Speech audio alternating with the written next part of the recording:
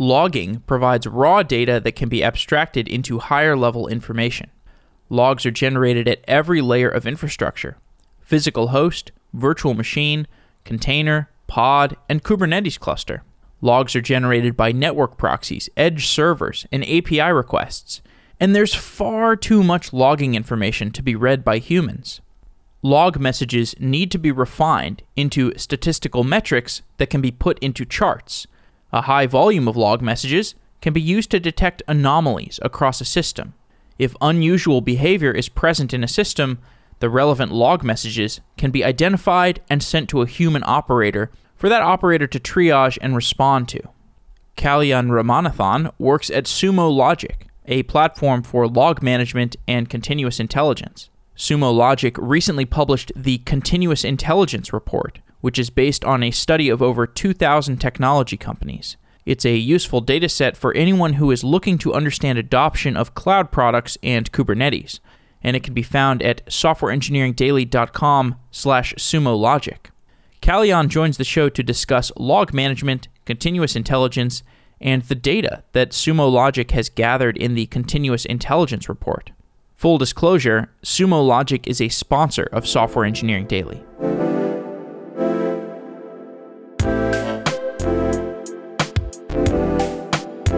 Kalyan Ramanathan, welcome to Software Engineering Daily. Oh, thank you very much. Today we're talking about logging and log management and some higher level discussions beyond that. To start with the idea of logging. Logging is raw data. That raw data gets abstracted into higher level information. Logging is often high dimensional, it's high volume. Give some examples of common logging information and how that high volume, high dimensional data gets aggregated into something more abstract and usable. Yeah, that's a great question, Jeffrey. Let me start out by explaining what a log is for many of your listeners. So a log is essentially a record of noteworthy events that are generated from software applications, operating systems, infrastructure, you name it. Right. And log, it essentially keeps tracks of what is happening behind the scenes of the application and the systems so that, you have a detailed list of, events that are happening. So when you have a malfunction, you can go back, you can look up your logs, you can see what is working, not working, etc. Now, every application stack component, right from the application to the infrastructure to the the platforms, may it be on-prem or cloud for that matter, that the application is deployed on, are essentially emitting logs. And what these logs do is, as I mentioned before, provides the ability to understand how these components of the application are working. So logs are typically written out by app developers, and they are tracking just about anything that is happening with an application. It could be a login, it could be a transaction, it could be errors or warnings that are happening in the application.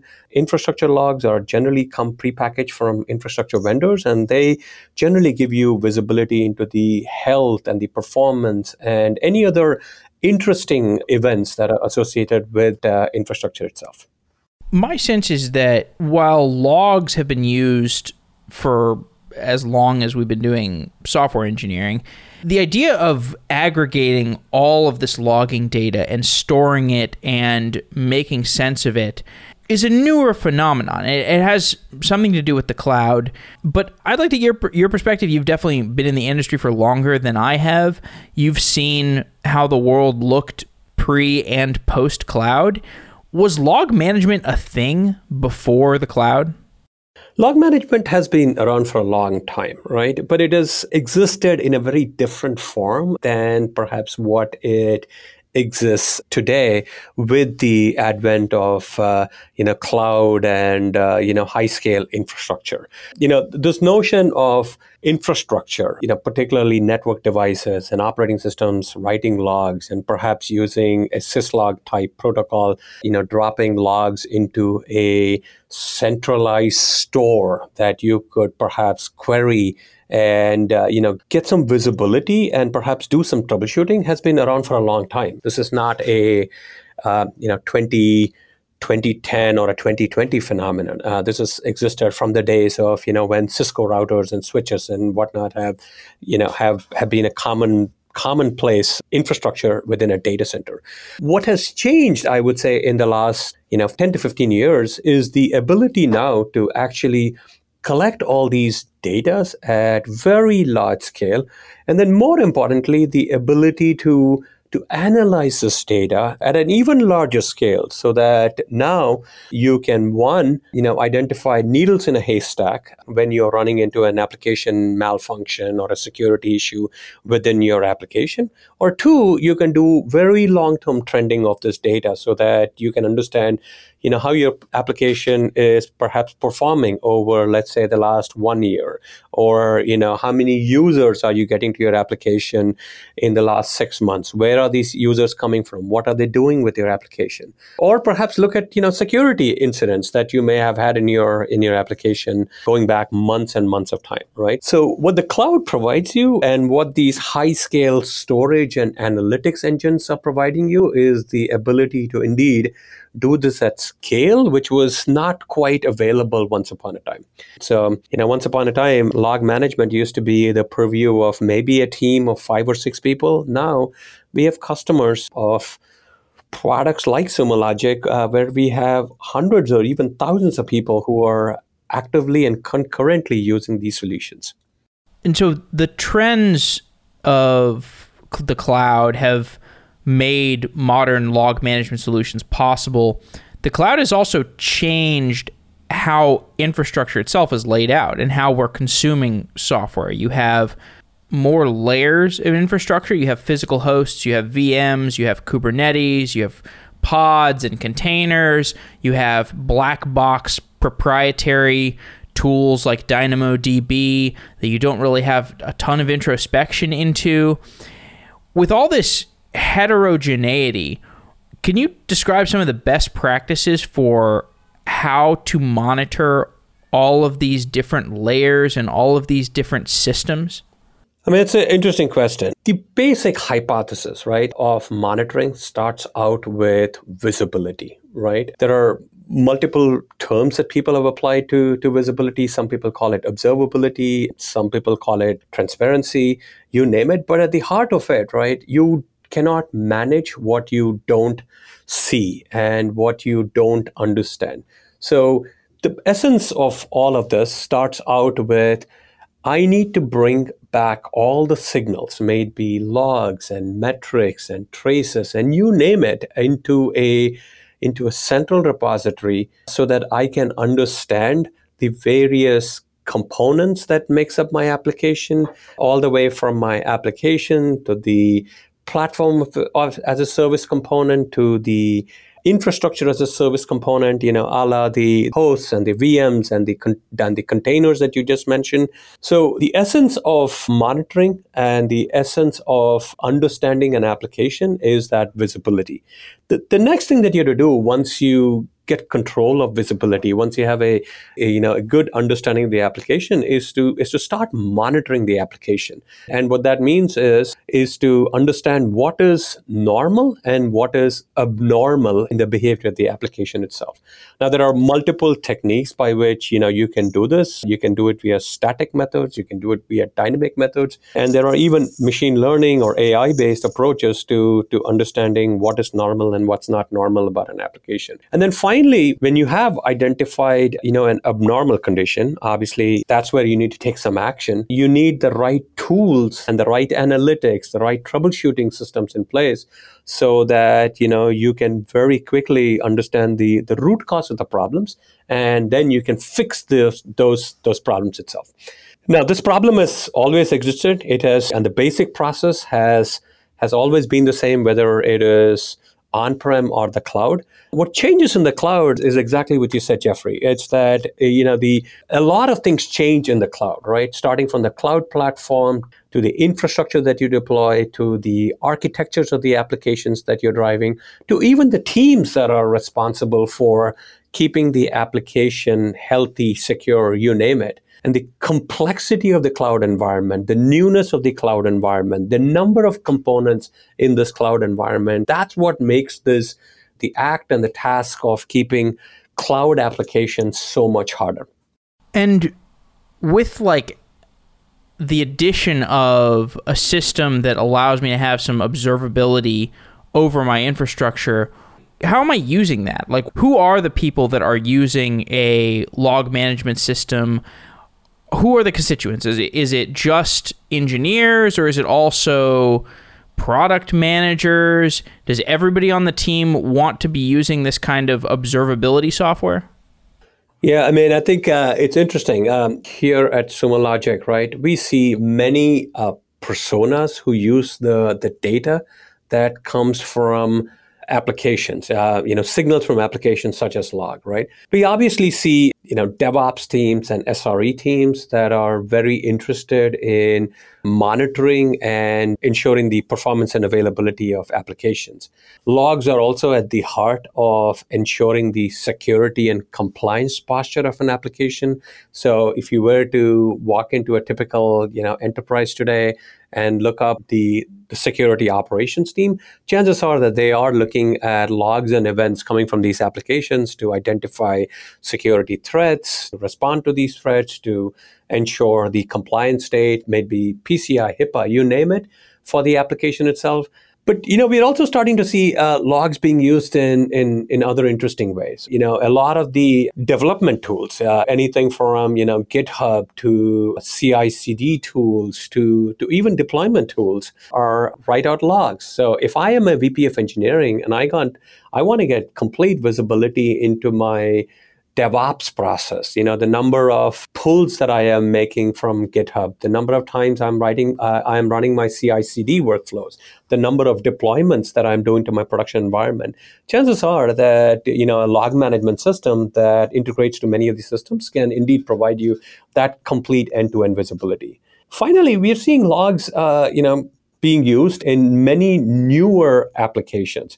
For example, IoT applications. We have customers who write out IoT logs, and guess what? If you can bring these IoT logs into a centralized system, you can learn a lot about your IoT systems. You can see where these systems are being deployed. You can see how they are working or not working, for that matter, and it provides you a lot of visibility into not just your application, but also the business that is being driven by your application. You mentioned anomalies a little bit earlier. You want your log management system to detect anomalies because you cannot manually look at everything that is coming in to your log management system. I mean, that's the whole point. But the problem with out-of-the-box anomaly detection is that anomalies vary from infrastructure to infrastructure. It might make sense for some companies to have a system with a QPS of 10 billion per minute, and some other system, if it hits 10 billion QPS per minute, then that's dramatically better. I guess QPS is queries per second, so per minute doesn't even make any sense. But in any case, anomaly is kind of a subjective phenomenon. An anomaly depends on what the infrastructure is. So how do you want to define anomalies for a log management or a observability platform? Yeah, I think you're hitting on a problem that's been around for a long time, and it's many observability systems, right? And it doesn't have to be logs in particular. I mean, even systems that collect signals and metrics from infrastructure and applications have long been stymied by these problems. There are some standard ways by which you can try and address this, right? Let me sort of walk you through the different approaches here. There is the age-old way of setting up what I call a static thresholds, right? And static threshold is where you may say that, look, if my infrastructure produces more than X number of warnings or errors per minute, fire off an alarm. Or if my application has a latency of, let's say, more than 20 seconds, fire off an alarm, right? So there are many systems that sort of work with these static anomaly-based thresholds, and that's been around for a long time. And the problem is exactly what you mentioned, right? Which is, how do you know what is that right threshold to set? How do you know if 10 seconds is the right threshold, or should it be 20? Should it be 30? I mean, that's pretty much dependent on the infrastructure, the application, the particular use case, you name it, right? We've seen systems sort of obviously improve from the static anomaly based detection mechanism, and systems generally do that through one of two ways, right? One of two ways.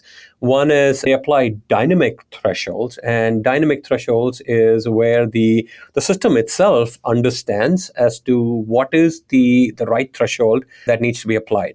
Now, this can come through multiple mechanisms. It can or multiple methods, I should say. You can do this based on historical basis. So, for example, say you're an e-commerce site, and you want to set threshold for, let's say, 10 a.m. in the morning and let's say 6 p.m. or 7 p.m. in the evening, right? Typical e-commerce sites generally will see more traffic a little day later in the day, given that people are going home. Now they're going to be transacting on this e-commerce system, you name it. The time or temporal system can look at, patterns of usage of the system over time and can apply thresholds based on patterns of usage. So every day at 6 p.m., I expect a certain threshold or a certain performance benchmark for my application. And, I can go back over the last 1 week, I can go back over the last 1 month, and then I can arrive at what that threshold ought to be, and I can set that as a benchmark. So here's an example of an automatic threshold or benchmark that is set by the system itself. Now, another way of setting up these dynamic anomalies, is by arriving at it through a statistical means. So what you can do is you can look at, a typical data set, and then you can arrive at what is the normal for that data set, and then set your threshold as a certain standard deviation from that data set. So, for example, if you expected a certain performance at 6 p.m. every day, look at your last 10 hours, arrive at what is a normal for the last 10 hours, and then say anytime you have, more than 1, 2, 3 configurable standard deviation from that point in time, you set up a threshold and you set up an alert as a result of this. So there are multiple ways, as you can see, by which you can set up a threshold and thus identify an anomaly within your platform. Now, the most recent way, and I would say the way that most people are starting to experiment with anomaly management right now is by using advanced technologies like ML and AI, where you can apply machine learning technologies to now start to identify what is normal and what's abnormal. This is obviously brand new ground, still in experimentation phase. Some of these techniques work, some of them don't work that well. But we are starting to see more and more companies now start to work with ML and AI technologies to identify anomalies in their system. Can you give an example of how you would want your log management system or your observability system to expose machine learning functionality? Yeah, let me give you a good example of how Sumo Logic does this, right? Sumo Logic collects a lot of logs, tens of terabytes of logs from unique customers, right? So it's impossible to sift through tens of terabytes of logs. This is on a daily basis to identify, patterns of things that you may see in a log, right? So what Sumo Logic does is, apply machine learning technologies like clustering, for that matter, to then very quickly summarize these logs into patterns. So imagine a log data set that may have, let's say 30 to 40 to 50,000 logs that may be arriving into your system. By applying a proprietary technology, what we call log reduce in our system, we can quickly now summarize these 30 to 40,000 logs into about 10 to 20 patterns. So rather than sifting through each one of these logs or trying to search through these logs and identifying what might be happening in this log set, you are better off by looking at these 10 log patterns, identifying that, summarizing that, 8 out of these 10 log patterns are perfectly acceptable and normal for your system. But these two things that were collected by Sumo Logic and that were reduced by Sumo Logic into patterns are indeed unique log patterns. And perhaps those are the things that you should be paying attention to as you are trying to troubleshoot perhaps a problem in your system. So that's a perfect example of how machine learning can be applied to to large scale problems, in this case log analytics, to help you quickly identify the needle in a haystack and then focus on just the right things rather than get drowned by the complexity and the scale of your log analytics problems. The vision that your company, Sumo Logic, has for how log management and observability tools and metrics tools of today evolve is something that you call continuous intelligence. Can you describe what continuous intelligence means? Yeah, I mean, it sort of goes back to the discussion that we have been having, Jeffrey. What we are seeing is that many of our customers are, making the move to modern applications and to cloud-based systems. And when you run your applications in cloud systems, what we are seeing is that just about everything changes with your application, right? Your core platform is different, your application infrastructure is different, your architecture is different, the teams that are involved in this management are different in some sense. You're going from dev, sec, and ops team that were unique teams, different teams, siloed teams, to perhaps even DevSecOps teams, where there is one team that is responsible for managing this application. The one other thing that we see in this world is that your applications are also starting to be developed and released at a much, much faster pace than you ever did before. So what we are seeing is that, and this is our hypothesis, and this is the company thesis, I should say, is that you need continuous intelligence, to build, run, and secure these applications in a different way and in a better way. So what Sumo Logic's continuous intelligence platform enables you to do is to essentially provide you that continuous intelligence so that you can manage these applications better, that you can build, run, and secure these applications and better and meet the expectations of the business.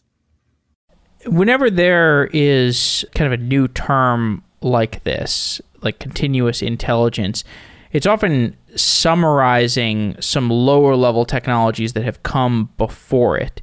Can you identify what are the specific technologies that are composed into continuous intelligence? What makes that possible? Yeah, I mean, at the heart of continuous intelligence for Sumo Logic, right, is our service itself. Our service, the Sumo Logic service, runs in the cloud, and it's a cloud-native service. And it's really the underpinning of what delivers continuous intelligence to our customers. Our cloud-native service leverages every aspect of the cloud that we run on. We are cloud-native on AWS, Amazon Web Services. And what it does is to provide our customers incredible scalability and elasticity.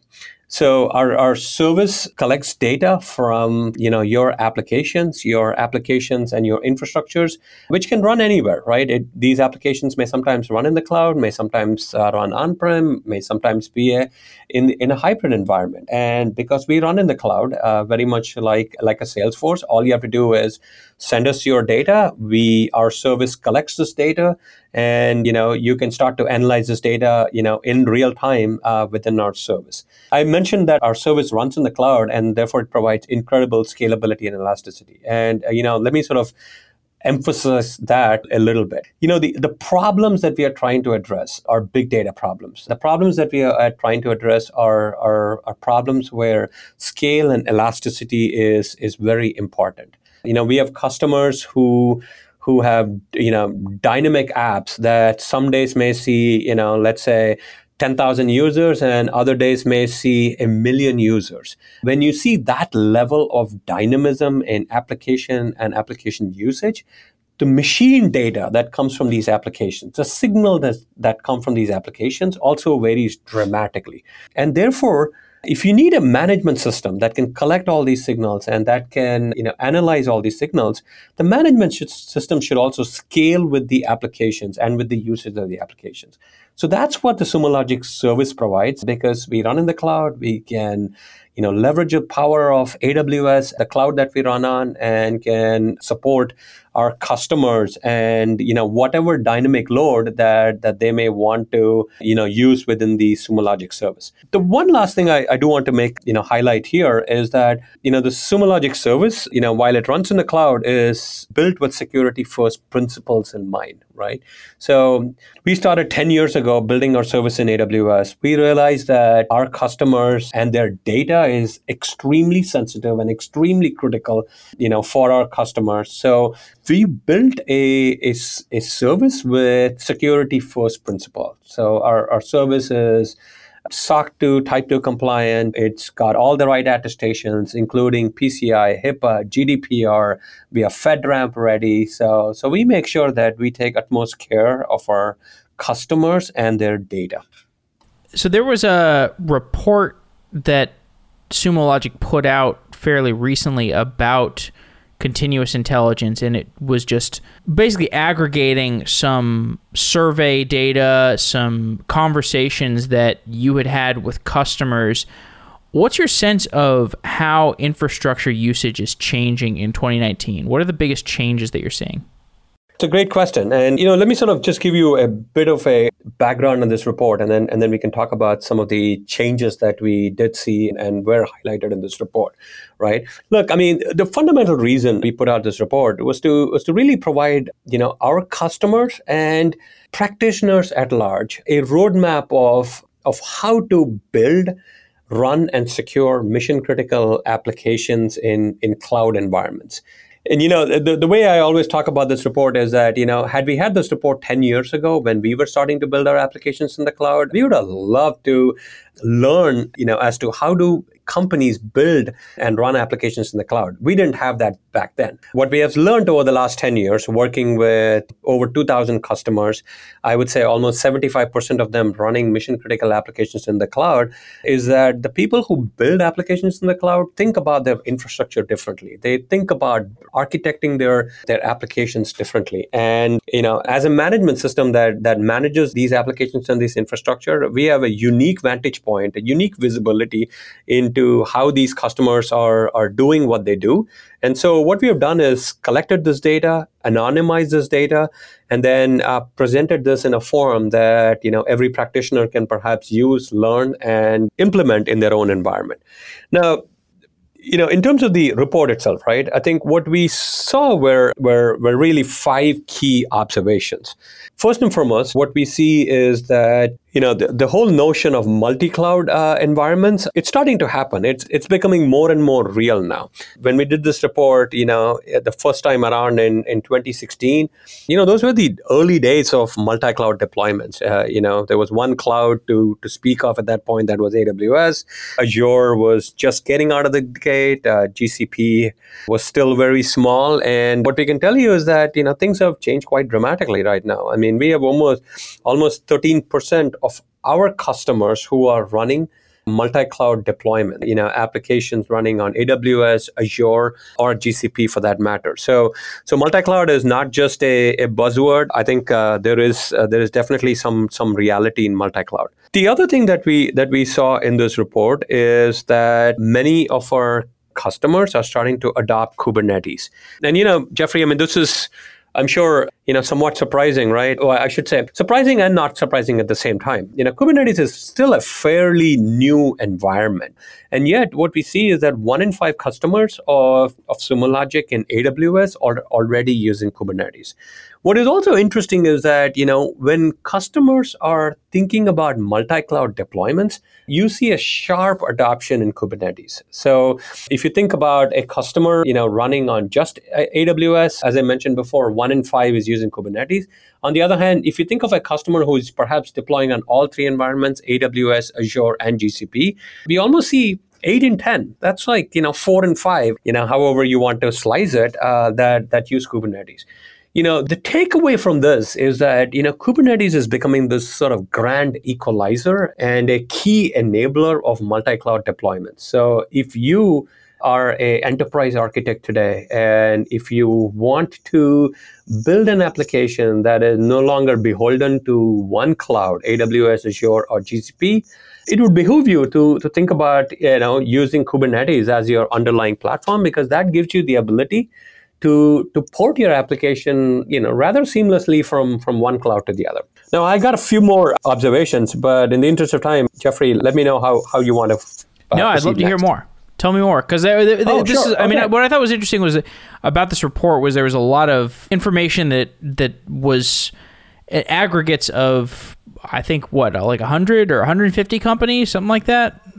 Oh, no, let me definitely correct you on that. I mean, this is 2,000 companies, right? So 2,000 accounts. So it's a rather large and statistically, what's the right word, accurate sample size. And, we've gone to great lengths and pains to ensure that we only put out data for which, we have a statistical significance in our data. So the data that we have presented in this report are quite, I would say they're quite the norm for most enterprises, and something that every practitioner out there should definitely pay attention to. But let me continue in the since you wanted to hear more. Point number 3, and this is something that anybody who goes to AWS reInvent, AWS's big show, will definitely relate to. So we all go to AWS reInvent, and here is AWS announcing yet another 15 services or 20 services for that matter, pushing the envelope of all the stuff that you can do in AWS. So there is always this question. So AWS is this relentless engine that is pushing innovation every year. How many people do adopt these new services that are coming at such a fast clip from AWS? Right. So looking at our data, what we realize is that while AWS is indeed pushing out a lot of innovative capabilities, the core services that are adopted by many of these AWS customers are still very limited, right? What we found out is that on average, and this is looking at, over 1,500 customers of ours who are using AWS, on average, we see that only 15 of these 150 AWS services are really adopted by a large plethora of these AWS customers, right? So customers go to AWS. This is sort of the hypothesis coming out of this data point, is that customers like the innovation pace at AWS. Customers like the fact that AWS is, pushing the envelope when it comes to, releasing new capabilities, providing new, services to enterprises. But then a vast majority of them are still in the early phases, still in the innings 2 to 3, if so to speak, of adopting these services. We saw a few customers, a few enterprises, I should say, who have adopted many AWS services, but those are far and few in between. A large majority of these customers end up going to AWS for their infrastructure as a service platform, the EC2 service, the S3, the cloud formation, the RDS, and the IAM, the identity management services, and are still cutting their teeth at these basic services. The fact that AWS offers all these cutting-edge services obviously is a good carrot and a good icing in the cake, but the majority of these customers are still using just the core of the cake at this point.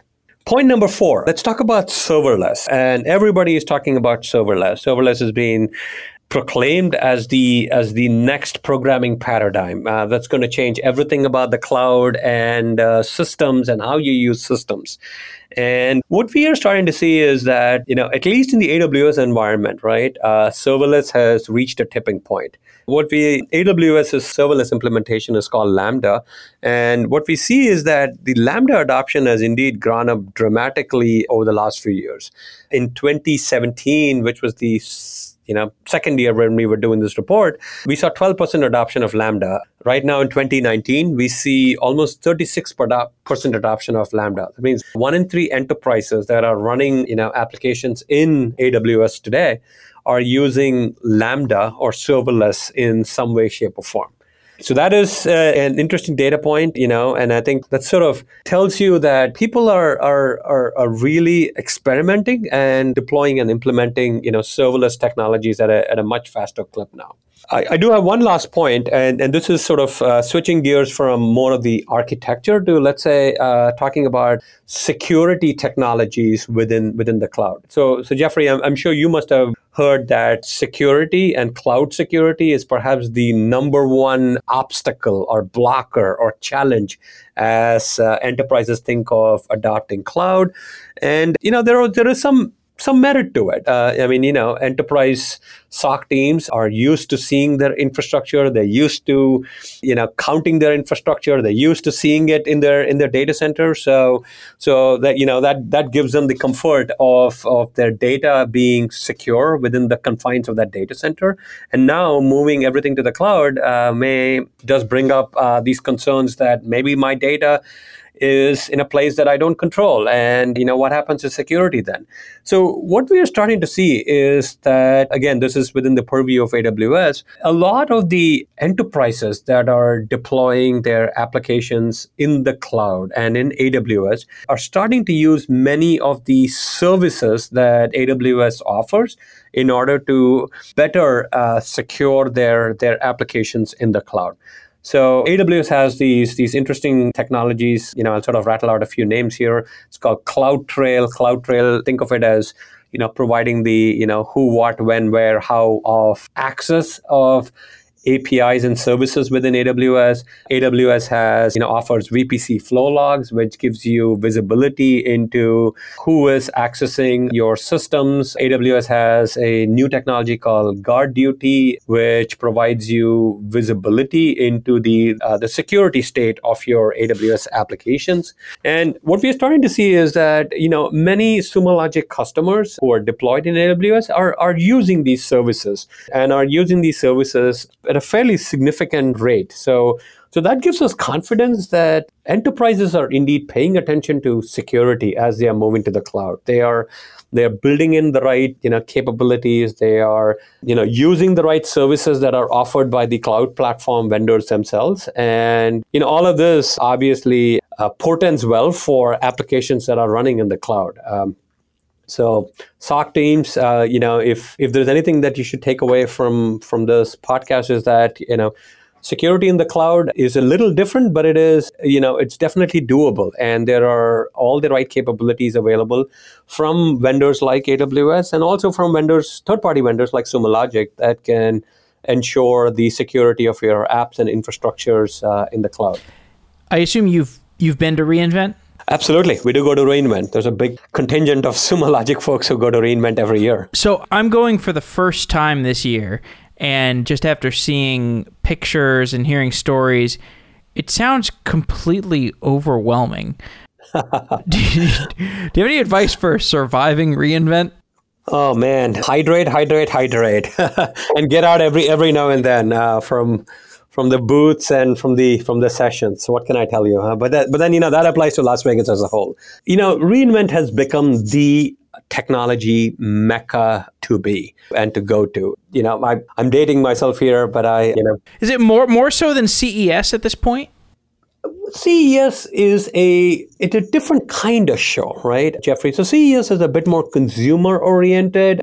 I'm sure if you are selling the latest IoT gadget or a phone, a CES or an MWC, the show in Barcelona is perhaps the show to be at. If you're doing B2B applications, if you are targeting anybody who is in the dev world, the DevOps world, a site reliability engineer, or perhaps even a security person, reInvent is definitely the place to be. The vibe in that place, the energy in that place is off the charts, heralds where technology is today and where technology is headed, for the next few years. Rightly or wrongly, AWS is the 8,000-pound gorilla in the cloud space. They're building cool stuff. They have some amazing customers. This may sound like an advertisement for AWS, but the company, does it really innovate well.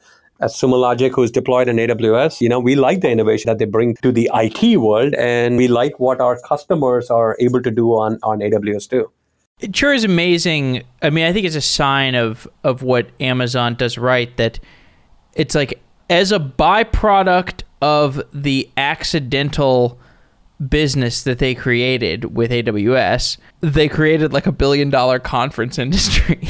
Yeah, I mean, what is it? I hear they're on a run rate of 25 billion or whatever right now. So For reInvent?